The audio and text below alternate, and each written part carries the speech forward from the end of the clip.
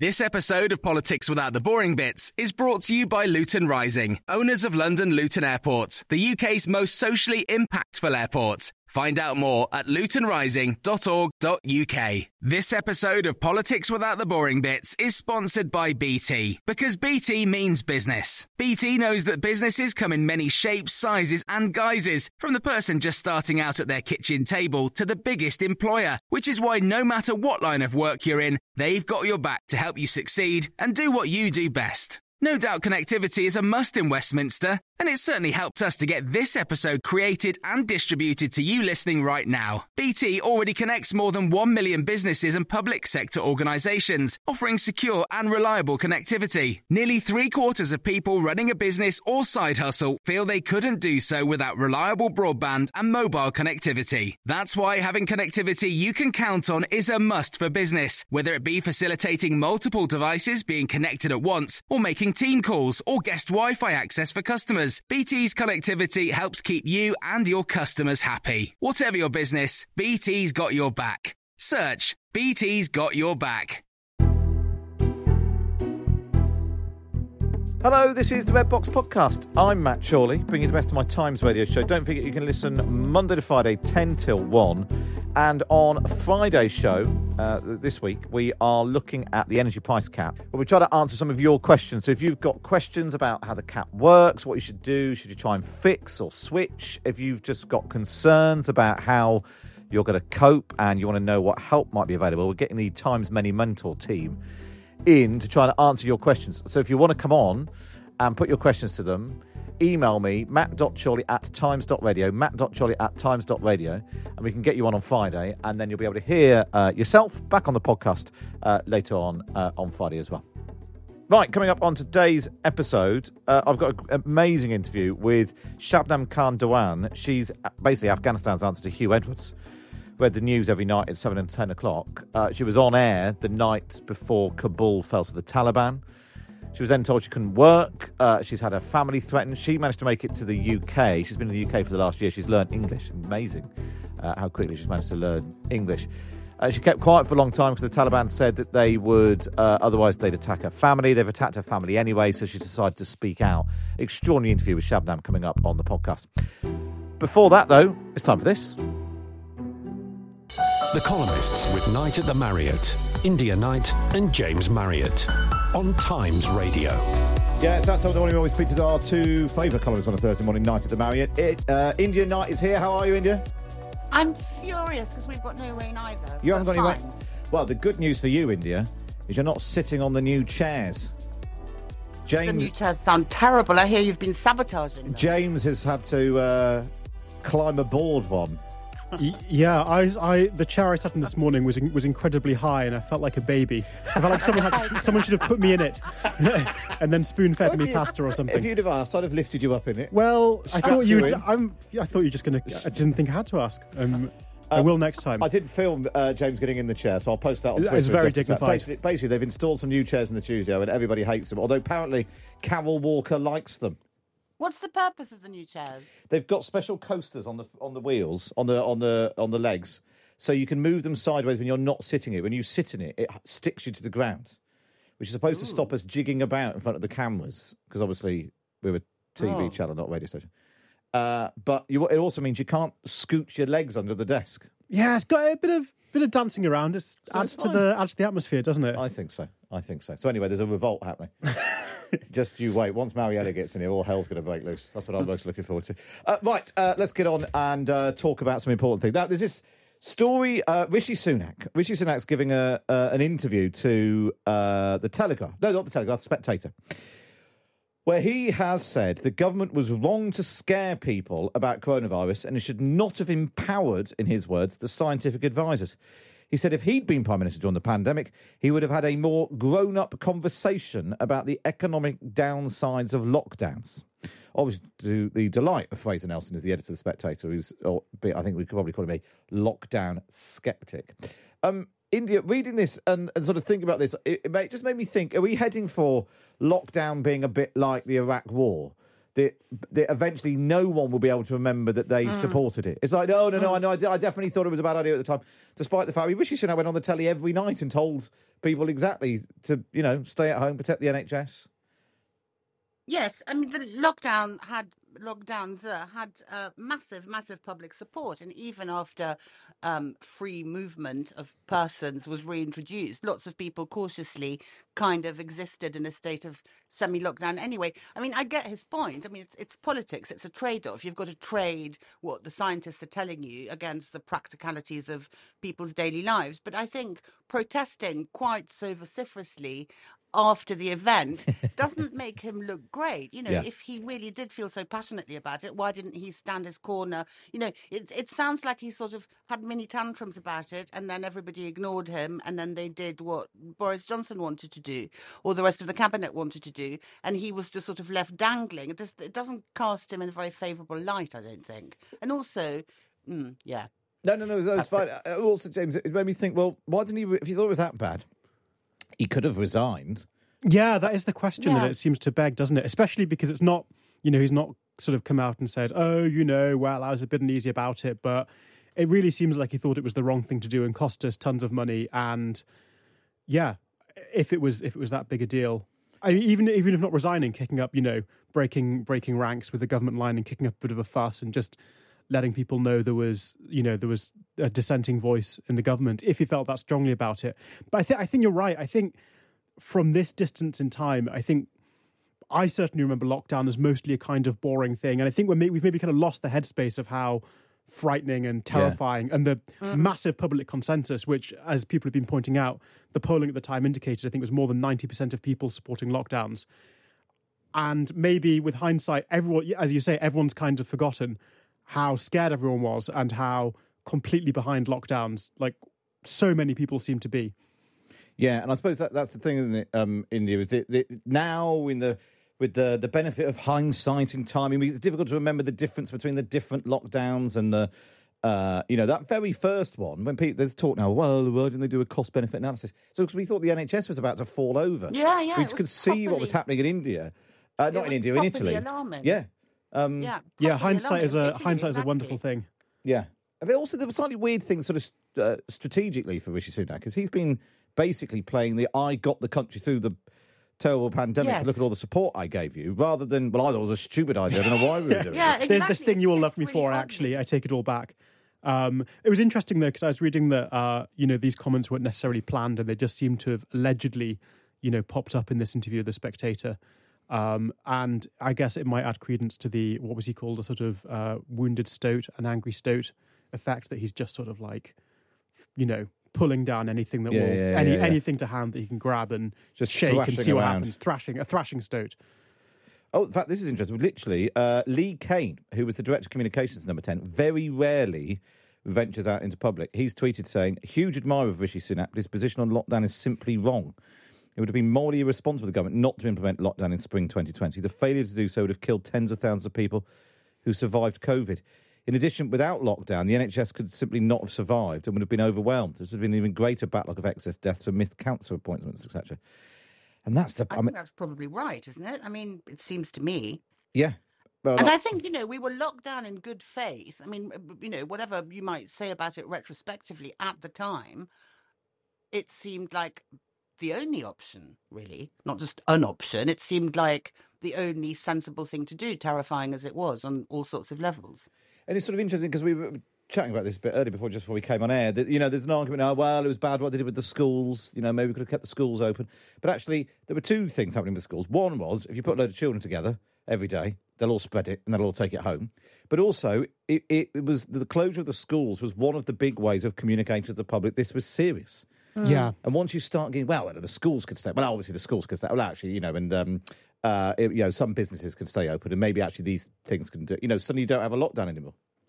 Yeah, it is absolutely amazing just thinking about it. How I think we've forgotten how urgent and terrifying it felt at the time, and how dystopian. I remember that first Boris Johnson announcement. I was like, oh God, I'm in a dystopian film now. But I think the way we remember lockdown is that it was basically a big annoyance. And we forget for some reason, we're forgetting the emotions and remembering the fact that, you had to queue outside a shop and that kind of stuff. And that's what for some reason mentally stuck. Yeah. That's what I think about when I think about it. Yeah, more than the emotion of it. And actually, the big complaint of Boris Johnson was he didn't lock down enough. Yeah, Soon it's enough. fascinating, Yeah. isn't it? That while we were going through it, that actually the complaint was, but why did we so well? We're 3 weeks ahead of Italy, so we've got to wait 3 weeks before we do anything. The same thing happened in October, November 2020. In part as a result of, questioning within government, probably from Rishi Sunak as well, that we weren't, it was a bad idea. Yeah, it all just seems. Anyway, it feels like a bit of a last thrashing about by a man who's probably not going to win. Yeah. Although I still maintain the point that if he does win, it will be absolutely hilarious. It will be very, very funny. How are you with languages, James? I was going to try and answer that in French. Non-good, not particularly good, no. Non-good? Non-good. No, non bien. What? Okay, I'm going to give up. This is not going very well for me. Non-bon? Non-bon, maybe. Is that right? Potentially. India might know. India, you any good with languages? Yes, I'm all right with languages. So there's this. It turns out that people never forget foreign language phrases years after leaving school. This is a story today. Even those who learned French 50 years ago and have never used it since have similar recall to those who've just taken their exams. I just don't believe this story at all. I think it's completely bananas. Of course that's not true. I mean, maybe the odd phrase. C'est le complète banane. See, it's completely matters. Banane. No, it is banana, isn't it? Banana? Anan is No, I think it is pineapple. banana, isn't it? Yeah, Yeah. Well, you've got perfect recall. Yeah. I went to France about 3 or 4 weeks ago for the first time in 4 or 5 years, probably. All comes back, doesn't it? I think it does come back. When I go to France, I cannot stop trying to talk French to French people, much to the irritation of virtually everyone I ever try and engage in Do you go full on conversation. sort of stripy Breton top and onions around The your whole neck? way, yeah. I buy French newspapers. Yeah, I imagine you've got a French book in your pocket. French newspaper, French book, Yeah. not quite beret, but if I can sneak that past my girlfriend and she doesn't confiscate my attempts to wear a beret, then So I'm going to go for it. This is all a study, India. Participants of the University of York study what you're were tested on the French describing- half a century after last sitting in the exam were found to perform at the same level as recent pupils. Yeah, India versus science. I mean, I think we've got to side with science, haven't we? I totally It's gone a bit agree Rishi with you. Sunak. I don't trust the science. She's had enough I of think you'll experts. find I said this at the time. The reason that it comes back is you're in situ. If you're in France, there's some sort of brain muscle memory that kicks in. I think that's true. And you might remember the odd phrase. But, if you've just done a French A-level and your head is full of French and you can converse fluently and properly in French, obviously you have an advantage over somebody who studied a bit at school 50 years ago. I mean, it's a given. You need to use it's like, I don't know, it's like being incredibly good at maths. I've picked a really bad example because I'm incredibly bad at maths and now I can't think where my example is going to go. But it's like, if you spend your entire day doing calculus, I don't know. I think it's silly. I think the thing about languages is they lie dormant and you can kind of bring them back to life by immersing yourself in the particular culture surrounding that language. But sitting at home in your kitchen in Ealing, you can't. It's silly. It's wrong. Scientists are wrong. Scientists They're They've been completely told. wrong. Right, we sorted that out. Good, lovely. What about Starbucks? We talked a little about this, but yesterday on Dish United Kingdom, it was nice. So Stroud, the town of Stroud, is up in arms about Starbucks coming to town. They're fighting back. Thousands of people have signed a petition. This feels like something that's right up your street, James. Yeah, good for them. I mean, well, do you know what? I like to think I'm an anti-Starbucks person, but come autumn and come a pumpkin spice latte, I am at the front of the Starbucks queue for a pumpkin spice latte. So if I lived in Stroud and I was thinking it's raining, the nights are drawing in, beginning to feel the smell of dead leaves in the air, my pumpkin spice latte senses will be tingling, and I will feel your anti-capitalist leanings. Exactly. What about you, India? I mean, I have to say, I don't really like their coffee, but I quite like their frappuccinos. Yeah, like a and their frappo? iced frappuccinos. Oh. When I was a teenager, my parents lived in Hampstead, Bijou, lovely Hampstead, and a McDonald's tried to come to Hampstead, and there was an absolute uproar because people were so appalled by the idea that their charming, scenic high street would be polluted, with the crassness of the Golden Arches. There was a McDonald's in Golders Green that you'd drive to as a treat. Anyway, And I remember thinking, but I really want a McDonald's. McDonald's, I mean, I don't want a McDonald's every day, but, a bit like James's pumpkin latte, sometimes you just want a burger. And what's the problem? Anyway, in the end, they did make the McDonald's and they made it look all aged. So it didn't have golden arches. They kind of faked up. It was a kind of Farrow and Ball McDonald's. I don't know if it's still there. And I just think it's really snobby. I think it's really, if they're, presumably Starbucks have done their research and think that there's a market. I mean, I personally prefer independent coffee shops, of course, but not everybody can afford independent coffee shops and artisan coffee. And if they want a Starbucks, they should have a Starbucks. Something that does make me sad is when you go on holiday. I'm going to Italy next week, and I'm extremely excited. But you'll be trying all your Italian, I imagine. Oh God! It'll all come back. It'll all come back. Margherita pizza. That's about it. And you see, always comes back to food. This discussion. Go on. You go to Italy, and when you go to the continent, and they have all these beautiful independent cafes, and they have a Starbucks, and everybody local is in the Starbucks, and it always spoils it for me because I'm like, this is not my vision of what things should be like. Well, I've got breaking news for you, India, from 2013. McDonald's in Hampstead High Street to close after 21 years.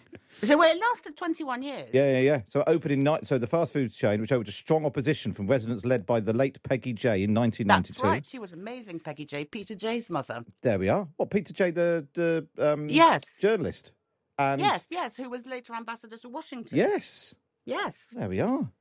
He was a Times economics editor. They shut in 2013. The spokesperson said they were sad that it was shut in. It was not any decision. After so many years of success, we decided this was the right opportunity as we received a good commercial offer to purchase the remainder of our lease. So they sold up and left. So there we are. I mean, you could argue that it was the thin end of the wedge and that giant sort of corporate people moved in afterwards, I suppose. I mean, I'm not so massively pro Starbucks. I think there should be one in every village. But I think if there is a call for it and the people of Stroud who aren't the vocal opponents quite fancy a frappuccino on a muggy August day, then, why not? Somebody's just been in touch to point out that Stroud already has a Costa. No, it's not the same. Not the same. Isn't it? I think Starbucks is just cooler than Costa, isn't it? I hate Starbucks coffee, actually. I do. It tastes like hot mud. That's sort of the point, isn't it? But I think I read recently, I was amazed. Until they sponsor the show, obviously, then it's absolutely delicious. The finest stuff going. James Marriott and India Night, then, of course, you can read them both in the Times and the Sunday Times every week. Just get yourself a subscription. Go to thetimes.co.uk/Times Red Box. Up next is my chat with Shabnam.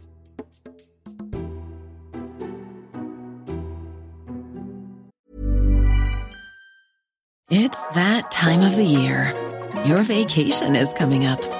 You can already hear the beach waves, feel the warm breeze, relax, and think about work. You really, really want it all to work out while you're away.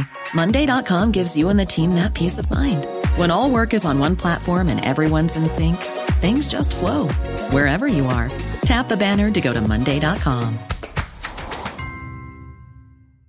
Quality sleep is essential. That's why the Sleep Number Smart Bed is designed for your ever-evolving sleep needs. Need a bed that's firmer or softer on either side? Helps you sleep at a comfortable temperature? Sleep Number Smart Beds let you individualize your comfort, so you sleep better together. J.D. Power ranks Sleep Number number 1 in customer satisfaction with mattresses purchased in-store. And now, save 50% on the Sleep Number Limited Edition Smart Bed for a limited time. For J.D. Power 2023 award information, visit jdpower.com/awards. Only at a Sleep Number store or sleepnumber.com.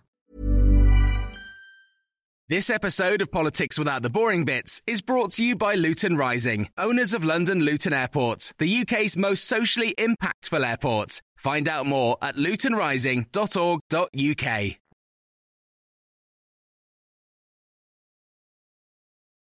You're listening to the Red Box Podcast now. It's time for this. The Big Thing on Times Radio.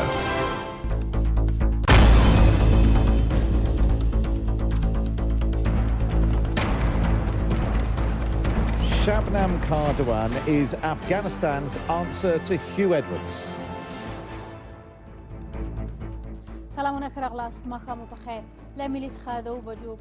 Every night, she appeared on screens at 7 o'clock, at 10 o'clock, to read the news until one night in August last year when she choked on her script as she announced that Kabul was about to fall back into the hands of the Taliban and backwards by about a quarter of a century. When she tried to go back to work a few days later and return to the studios, she was told by armed Taliban fighters to go home, give up on her dreams of being a young, educated, working woman, or they would shoot her. When she vowed to speak out, they threatened her family. When she fled her homeland and came to Britain for her own safety, she spent 12 months off the air, silenced. But now, exactly a year after she was smuggled out of Kabul, she's chosen to speak out because silence, she says, is exactly what the Taliban want, which is why I've sat down with her to hear her story. Shabnam is just 25 years old.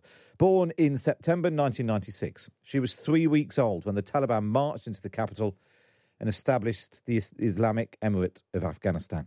She was 5 when the US-led invasion overturned that period of Taliban rule in December 2001.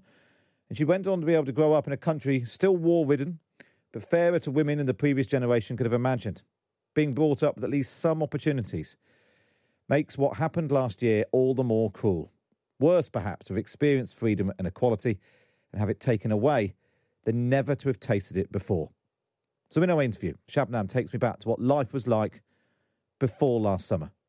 We had a peaceful and good life, like duty, work, life together with the family. Yeah. And describe you becoming a journalist as a young woman in Afghanistan. How exciting was that for you? How important was it for you to be? Why did you want to be a journalist? When I saw the ladies, they present the news, that's so amazing for us. And I think with myself, I try to become like this one day. But the other people in Afghanistan, the situation is not like that. They accept a lady to become a journalist. But my father say, I'm with you. I support you. Don't think about what the people say. You can do it. And before the Taliban came back, how did you feel? Did you feel free to report on whatever you wanted to? Did you feel like you were TV newsreader like we would have in the UK or in America or something like that? Were you able to report on whatever you wanted? Yeah. We never think the dark period of the Taliban come once again in Afghanistan. We never thinking about that. Just we read and we saw some films about the Taliban. When in August they come, we shocked. Well, most of Afghanistan had already fallen to Taliban control when, on August the 14th, 2021, staff at the television studios of RTA, that's the National Radio Television Afghanistan, speculated their 10 o'clock bulletin would be their last. Millions tuned in to see what was happening to their country. And Shabnam got emotional during her final bulletin. Her colleagues told her to relax. Our colleagues say, this is our last night. We say, no, don't say like this, because tomorrow we will come back and we present the news. We say what's happened for our people, for the world. And how does that feel when you go on 10 o'clock at night on the 14th of August, you're reading the news, and quite often, I'm the same journalist, a lot of the time you're reporting about things which are happening to other people. Yeah. And actually maybe the pandemic for a lot of journalists in the UK was the first time you suddenly realise you're reporting on a thing which is affecting everyone at the same time. What's going through your mind? You're trying to read the news as an impartial journalist, but knowing that the Taliban is just outside Kabul. Yeah, on that time, I'm so upset. Were you close to crying? Yeah. But my colleagues say, please, relax. You are a presenter. Yeah. But I say, I have feeling. This is my country. This is my life. I am human as well. After 10:30, when we leave our office, we go to home. And when I wake up in 15th of August, everything is changed. Government is collapsed. The Taliban come. I never seen face-to-face see the Taliban. They come to our office, the Taliban with the guns. Did you get up the following morning and go to the TV station? Did you try to go to work? 3 days, we just waiting for them, what they want to do with Kabul and with Afghanistan. What's their plan? The Taliban spokesman say,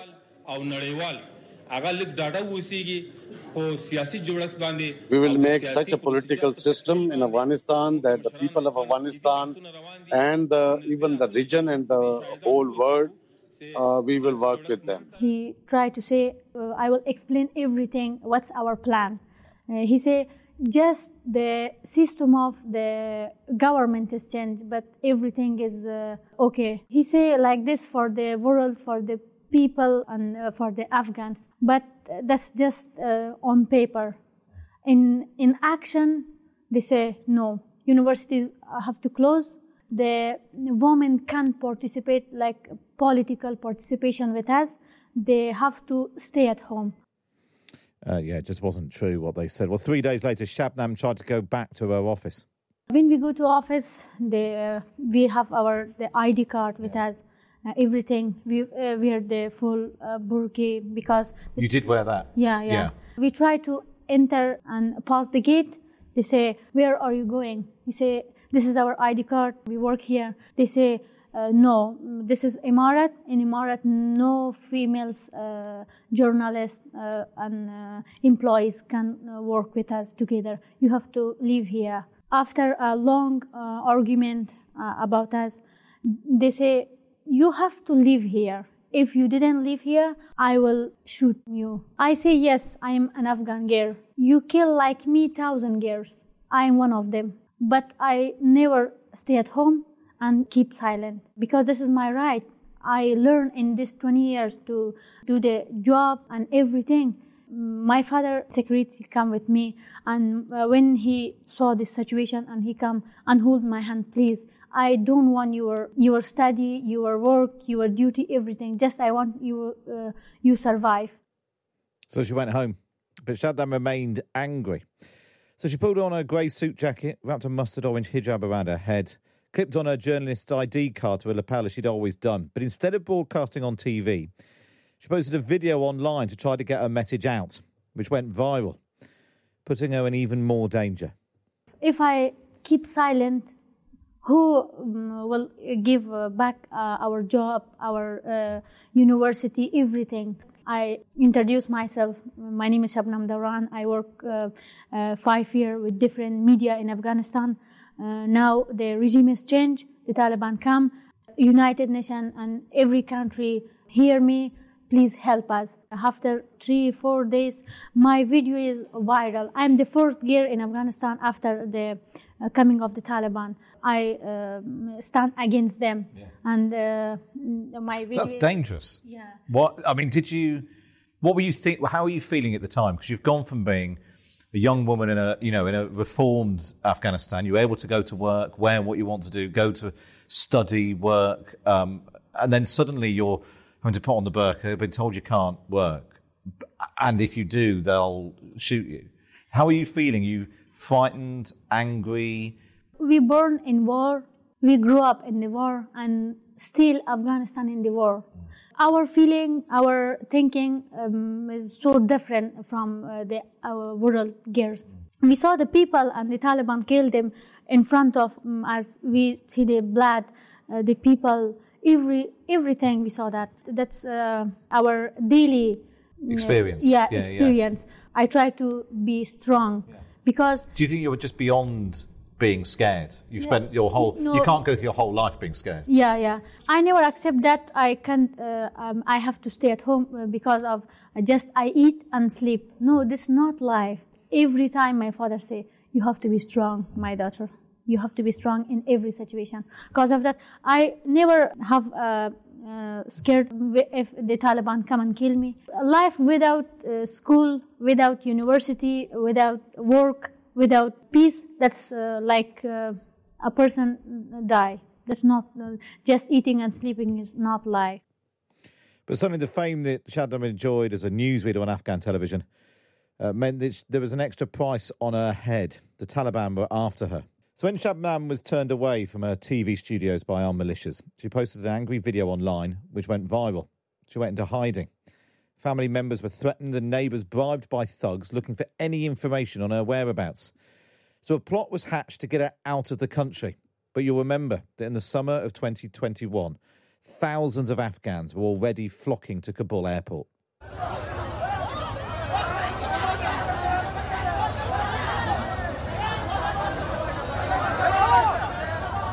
It was exactly a year ago today that Shabnam was smuggled out of Kabul on a plane via a back door into Kabul International Airport before she finally made her way to Britain. With her were her 21-year-old sister, Mina, and her now 15-year-old brother, Hematullah.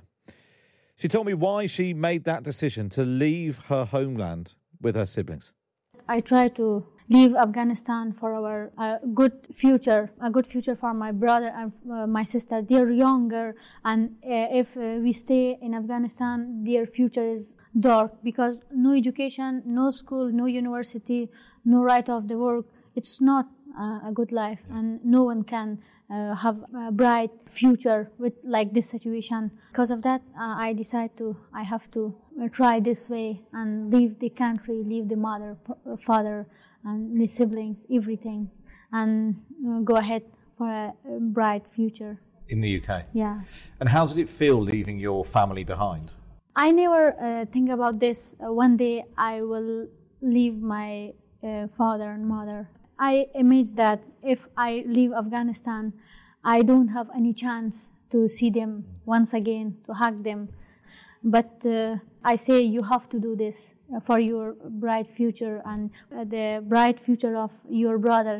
I say for myself, Shabnam, you have to do this one. Every day, every night, when I go to my bed, my parents, I thinking about them, what's going on. Sometime when I wake up and suddenly I want to check my phone, what's happened with my parents, because they're still in Afghanistan and they're in high threat with the Taliban. And I check my phone, I talk with them, everything is okay. Where is my father? He say, yes, I'm fine, and everything is okay, don't worry about us. After that, I start my day. But she was told by the Taliban to keep quiet. In exchange, her parents would not be threatened or killed. But her father was beaten up anyway, breaking almost every bone in his body in a bloody assault that left him in hospital. It also, crucially, left him unable to work and provide for his family. So Shabnam has decided to speak out and work in defiance of Taliban orders so that she can send money to the family she's not seen for over a year. If she doesn't, her family could die from starvation. Because if I keep silent myself, they day by day, they become strong. They control every media in Afghanistan, and they remove and eliminate the girls, the women, the female journalists from the media.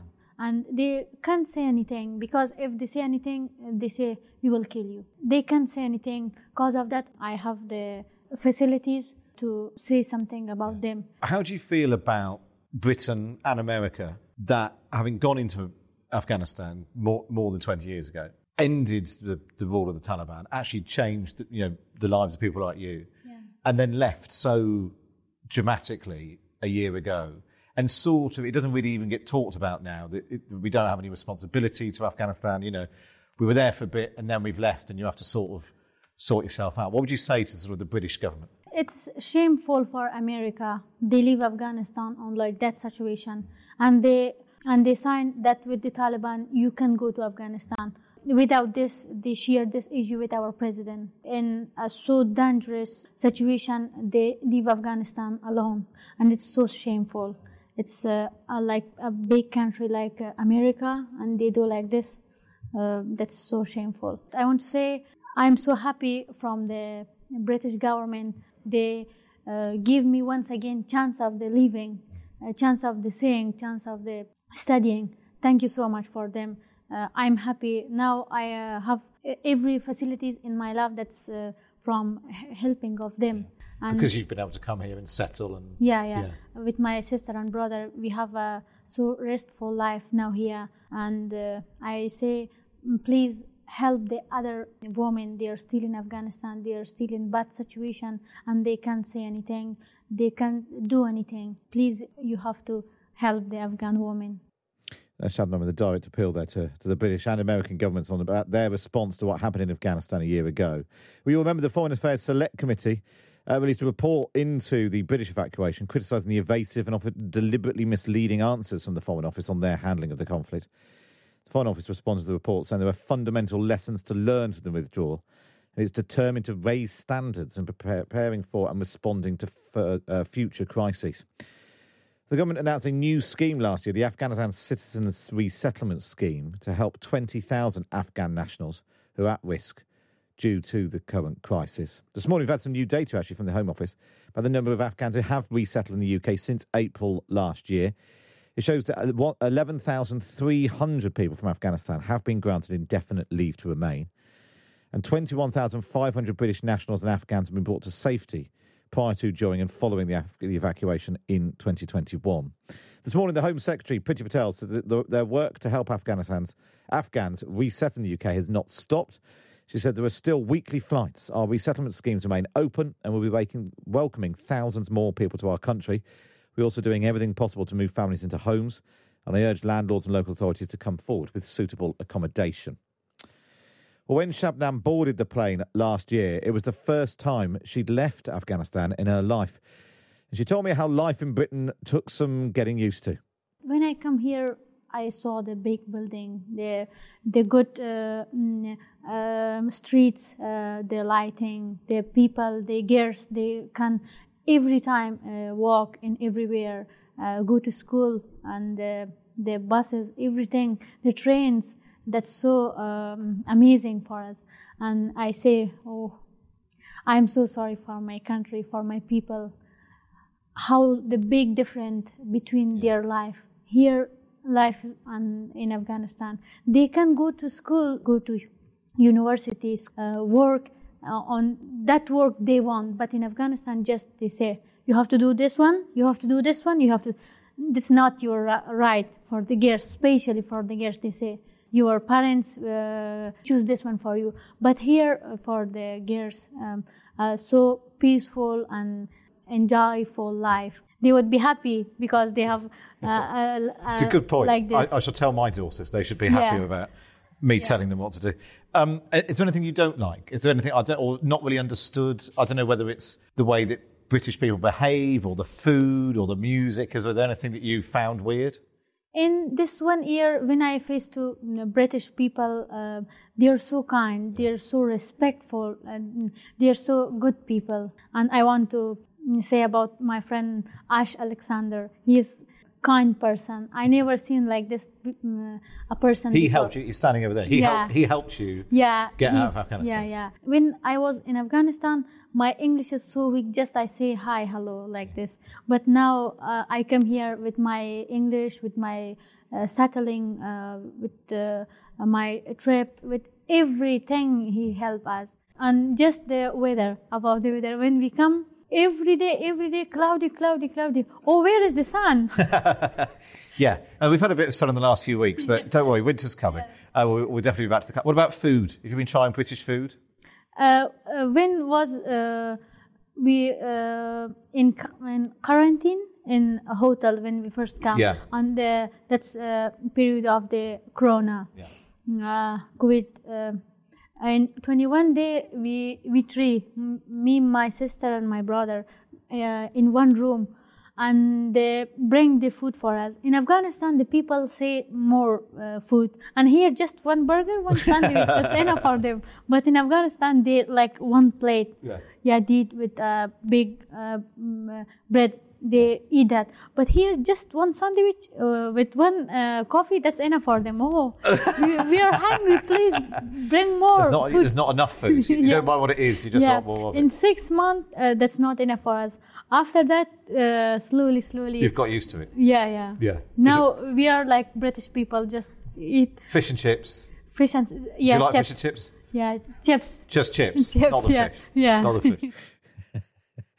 It's a bit cloudy and there's a lot of chips. Well, life in the UK isn't so bad after all. But Shabnam was clear that she just doesn't know when she's going to get to see or even hug her family again. I'm still worried about them. I don't know. But I pray for this. One time more I can hug my mother. This is extraordinary. Shabnam Khan Dewan there, the Afghan newsreader forced to flee her home country after being threatened by the Taliban. She's now living in the UK. Ash, who she was talking about there, Ash Alexander, who's been helping her to get to the UK. Really appreciate his help in being able to tell her story as well. We wish her all the best. That's all we've got time for on this episode of the Red Box Podcast. Don't forget you can listen to me live Monday to Friday, 10 till 1 on Times Radio. And we bring you the best bits here on the podcast. And if you're feeling particularly nice, why not wait and review us wherever you get your podcasts from.